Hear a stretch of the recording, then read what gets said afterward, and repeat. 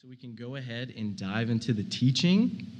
We are continuing our summer series in Pillars of the Local Church, and our message title today is Committed to Serving. So we will be in Philippians 2, verses 1 through 8. If you want to go ahead and turn there, get there in your devices. And truthfully, this is something that I kind of find a little difficult to talk about for a couple of different reasons. One, serving is something that is definitely not promoted or encouraged in our world today, right? We live in a very individualistic society, and so it's always focused on the self and what other people can do for you rather than what you can do for people, right? And then I also don't want to come across as if I'm trying to guilt trip anyone or make anyone feel bad during this message. Rather, I want to encourage us all as a church, encourage us in committing to serving, because it's something that we should be doing as a church here at church, but also as we go out, because obviously we're the local church wherever we go. We're not just confined to the building. And so today we're going to be looking more at the heart of the matter of serving, and we're going to be looking at first purpose, then hindrances to serving, and then finally the reason why we serve. So if everyone is there, we'll go ahead and start the reading. Philippians 2, verses 1 through 8.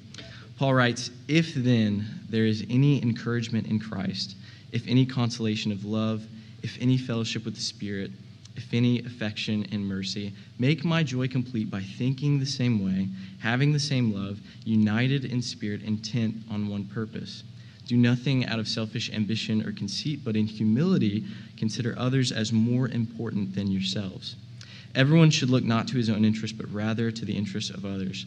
Adopt the same attitude as that of Christ Jesus, who, existing in the form of God, did not consider equality with God as something to be exploited. Instead, he emptied himself by assuming the form of a servant, taking on the likeness of humanity. And when he had come as a man, he humbled himself by becoming obedient to the point of death, even to death on a cross." So before we dive into our first point, I kind of want to give a little bit of context and background of this. So Paul is writing to the church in Philippi here, and at the end of chapter 1, he is explaining how the church should handle external conflict, so how they should be handling things with people outside of the church. And so the beginning of chapter 2 that we just read is him explaining and exhorting the church in Philippi on how they should be handling each other internally, right?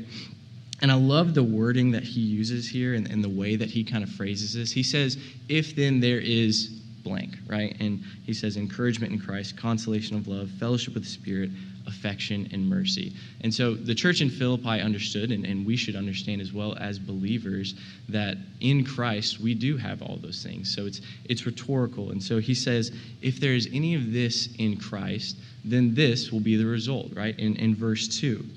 By thinking the same way, having the same love, united in spirit and intent on one purpose. And then verses 3 and 4 are essentially how we get to that goal. And so really what Paul is outlining here in verse 2 is, I think we could summarize it by just saying unity, right? Paul is telling the believers that they should be striving for unity, and unity in our church and as the local church is something that we should be striving for as well. And so we need to understand why and kind of how serving impacts that. And so that's what we're going to be talking about today.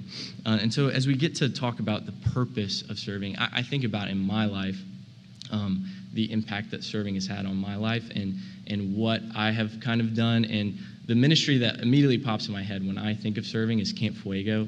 Some people, if you know me, you've heard me talk about it probably way too much, honestly. But for those that don't know, Camp Fuego is a summer camp ministry for students in the 6th through 12th grade age range. And I've been a part by attending or serving at Camp Fuego for over a decade now. I started going in 2011. 2013, I gave my life to Christ at Camp Fuego, and I started serving there, really. And in 2015, I just recently graduated high school, and they started up this program called Fire Staff. And so, again, for those that don't know, Fuego Staff you have to have completed or been a year removed from high school in order to be on staff. So you have to have basically completed your freshman year of college. Well, for fire staff, you just have to have completed a year in high school in order to be to apply to it. And so I just graduated, I applied to it, I was blessed to get on it. And what fire staff does is they come in for 2 weeks during the summer, and they serve and do a lot of the things a regular staffer does, except they don't lead discussion groups and things like that. So again, I was very excited to do this.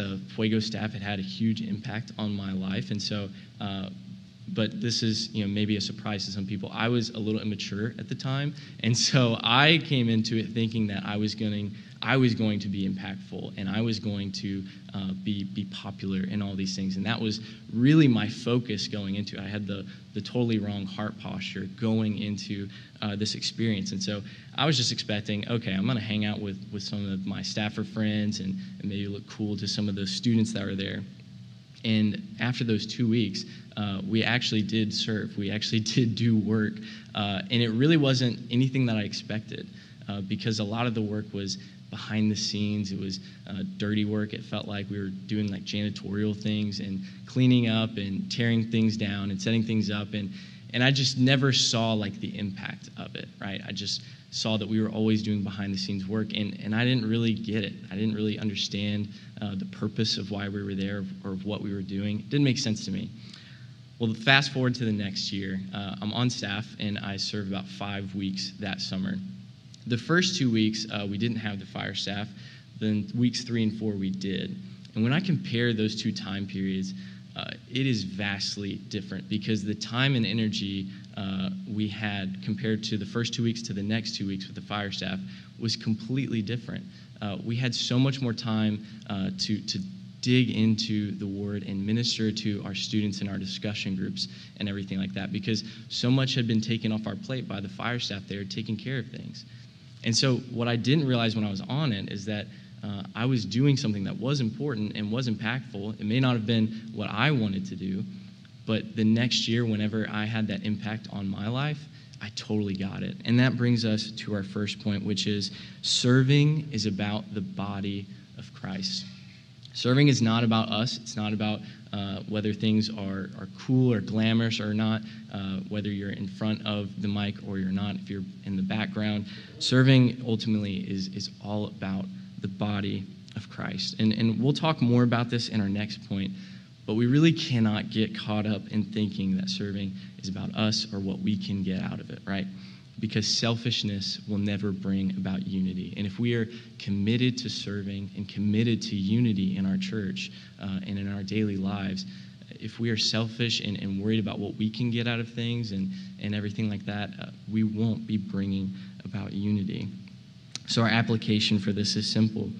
Remember that everything you do is for the glory of God and His church. That is our sole focus, and that is the purpose of serving. Let's move on to our next point, the hindrances to serving. So like I mentioned at the beginning, serving, it's not something that our world today promotes, or it's not really our first instinct for things, right? And look at verses 3 and 4 again. It says, "Do nothing out of selfish ambition or conceit. Consider others as more important than yourselves. Look not to your own interest, but rather to the interest of others." This is very countercultural to what we live in today. And I really think if we just look at the opposite of these verses, we'll really see some of the main hindrances to serving, to unity in the church. And I think if we were to just summarize these two verses and say, what is Paul getting at here? What is he saying basically that we should be living like? And I think what Paul is getting at is that we should be living sacrificially, that we should not be avoiding sacrifice, but putting aside all the things that maybe we desire, we want, and taking on the burdens of one another. And so our second point as we start talking about the hindrances is avoiding living sacrificially keeps us from serving. Sacrifice is key to serving, and we are putting our wants aside. And so there's a couple of ways that we can be hindered from serving that I want to touch on today. And the first is pride. And pride can rear its ugly head in a couple different ways. The first is pride while serving. So another immature story of mine. Back in 2019, whenever Redeemer moved here to the Evangeline Room, I was approached and asked to be, kind of head up our guest services team. And so again, this was really exciting, but I also sort of got a little prideful in my head, and I was like, okay, maybe this is like I have some notoriety and I have importance and a role and a title and all of this. But I quickly found out that guest services, you don't get any notoriety unless you do something wrong. Unless something is not cleaned up properly or not put out, you don't get any notoriety for what you do. So for me, because I wasn't getting my ego built up or anything like that, I instead internalized a lot of this and was thinking that, well, I'm very important to the success of our church. I'm vital to the success of the church. And so I need to be there every Sunday and set up, because otherwise things just aren't going to get done correctly. And so I came to church one day after I wasn't scheduled that Sunday, and I genuinely came to church ready to nitpick how things were put up, because I thought it wasn't going to be done right, because I thought that I was the only one that could do things right. And lo and behold, I come to church and everything is put up perfectly. I mean, it is absolutely exactly how it should be, even down to the amount of chairs we were supposed to put out.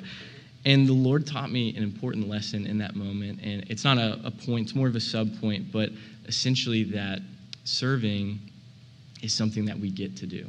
Serving is not something that we should just expect, but rather it's something that we get to do. And if we have pride while we're serving, we're totally going to miss that honor and privilege, which is that we get to serve the Lord and serve His church. Pride can also look like us avoiding serving, right? We can be built up by maybe our standing in our job or our family or something like that, and we can be prideful and avoid serving by thinking that whatever it is beneath us. And this is just not the way that we should be responding to opportunities to serve, right? The Lord calls all of us to do this, to serve. And in these verses, Paul does not single anyone out and say that they are exempt from serving. No, we are all called to do this. We are all called to serve and to live sacrificially. No one is exempt from that. And when we allow pride into our heart and into our lives, we can really make excuses and avoid serving in that way.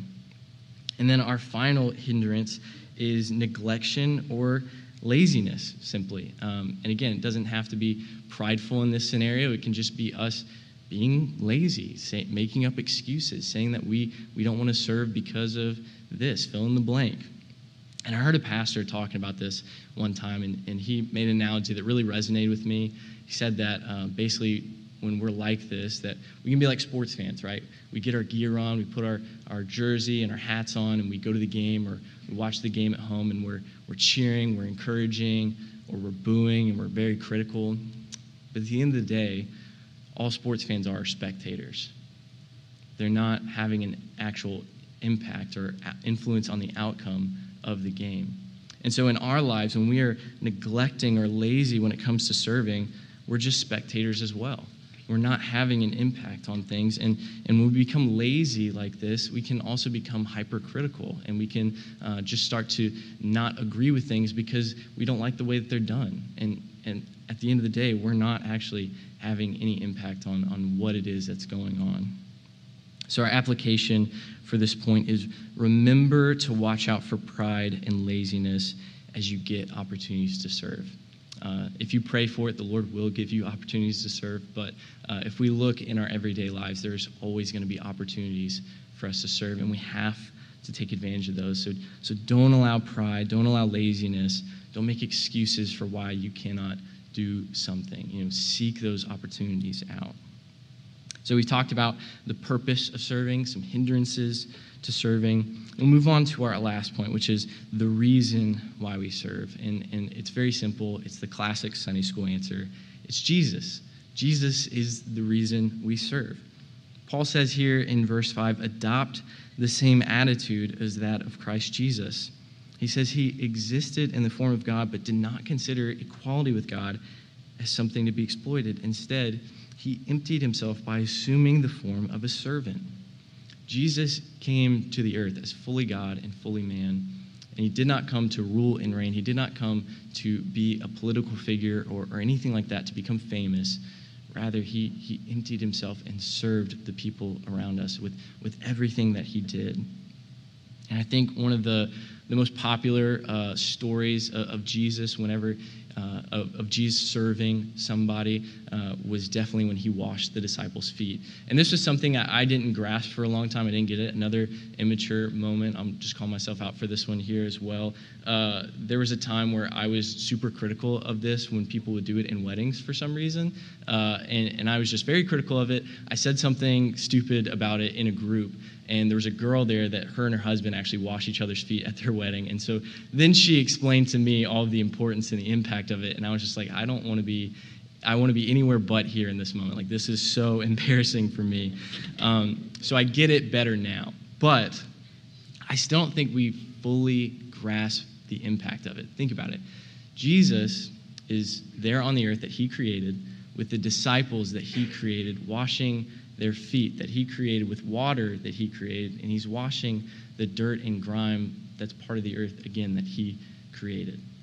I mean, how amazing is that? The creator of the universe here in this moment doing one of the grossest things that we can imagine, just washing these stinky, nasty first century feet. That is just amazing. And how often, thinking about that verse that says, he did not consider equality with God as something to be exploited. How often can we consider something in our lives something to be exploited, right? Maybe we're not consciously thinking it, but by, like we said in the last point, thinking we're more important or that we're above something, right? We can have this attitude of thinking that we can exploit that matter. But we must remember that Christ did not do this. And we need to do, as it says in verse 5, and adopt that same attitude of Christ. And so our application for this point is remember that our lives are dedicated to Christ. If we are going to be a church and a people that are committed to serving, that is striving for unity, we have to remember that everything that we do is dedicated to Christ and that we serve to be more like him. So as we close, again, like I mentioned earlier, there's opportunities to serve here at the church. Our guest services team, our tech team, they handle tear down and set up every single Sunday. And the kids team, which definitely really needs some help this summer, they faithfully serve our parents and our children in our church every single week by ministering to them and teaching them their lessons. But there's also opportunities to serve in your daily lives, and I hope we don't miss this as well, because service is not just something that we do on Sunday mornings, right? Service is something that we can do in our everyday lives. At work with your coworkers or your boss, or maybe you are the boss, and so you have opportunities to serve your employees.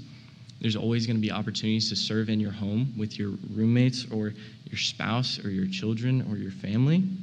There's opportunities to serve each other as friends, and there's opportunities to serve in the community as well. And so I want to encourage us to look for those opportunities to serve, to seek out these opportunities to serve. And whether it's here, again, or whether it's our homes or in our workplace or in everyday lives, we need to be ready to adopt the attitude of Christ, that we need to be ready to remember that serving is all about the body of Christ. Remember that pride and laziness should never get in the way of our opportunities to serve, and that ultimately we are serving to be more like Christ and to bring unity to our church. So let's be a church. I just want to encourage us. Let's be a church that is committed to these things and that is ultimately committed to serving and to unity. Let's pray. Dear Lord, we thank you so much for this day. We thank you just for everything that you've given us, for all the opportunities you give us to serve and be a part of your church and doing your work. We thank you for these. And I pray that as a church, as a people, that we would remember to seek out these opportunities, to not neglect these opportunities, but rather to just always be on the lookout to how we can better serve you. I pray that we would not allow pride or laziness to get in the way, Lord, but remember that serving is all about you, and it's all about bringing unity to the body. So I pray that we can be a church that does this well. In your name I pray, amen.